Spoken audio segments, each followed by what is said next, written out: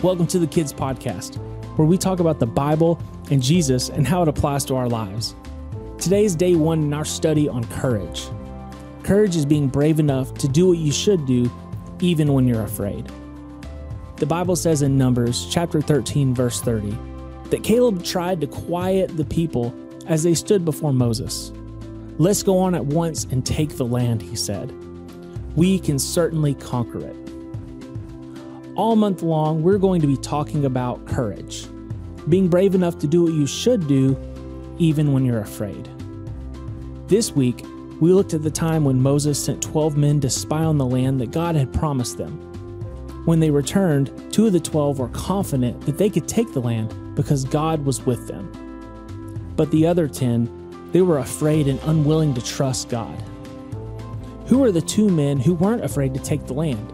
Say it out loud on the count of 3. 1, 2, 3. It was Joshua and Caleb. These 2 chose to trust God, even when the other men around them were afraid.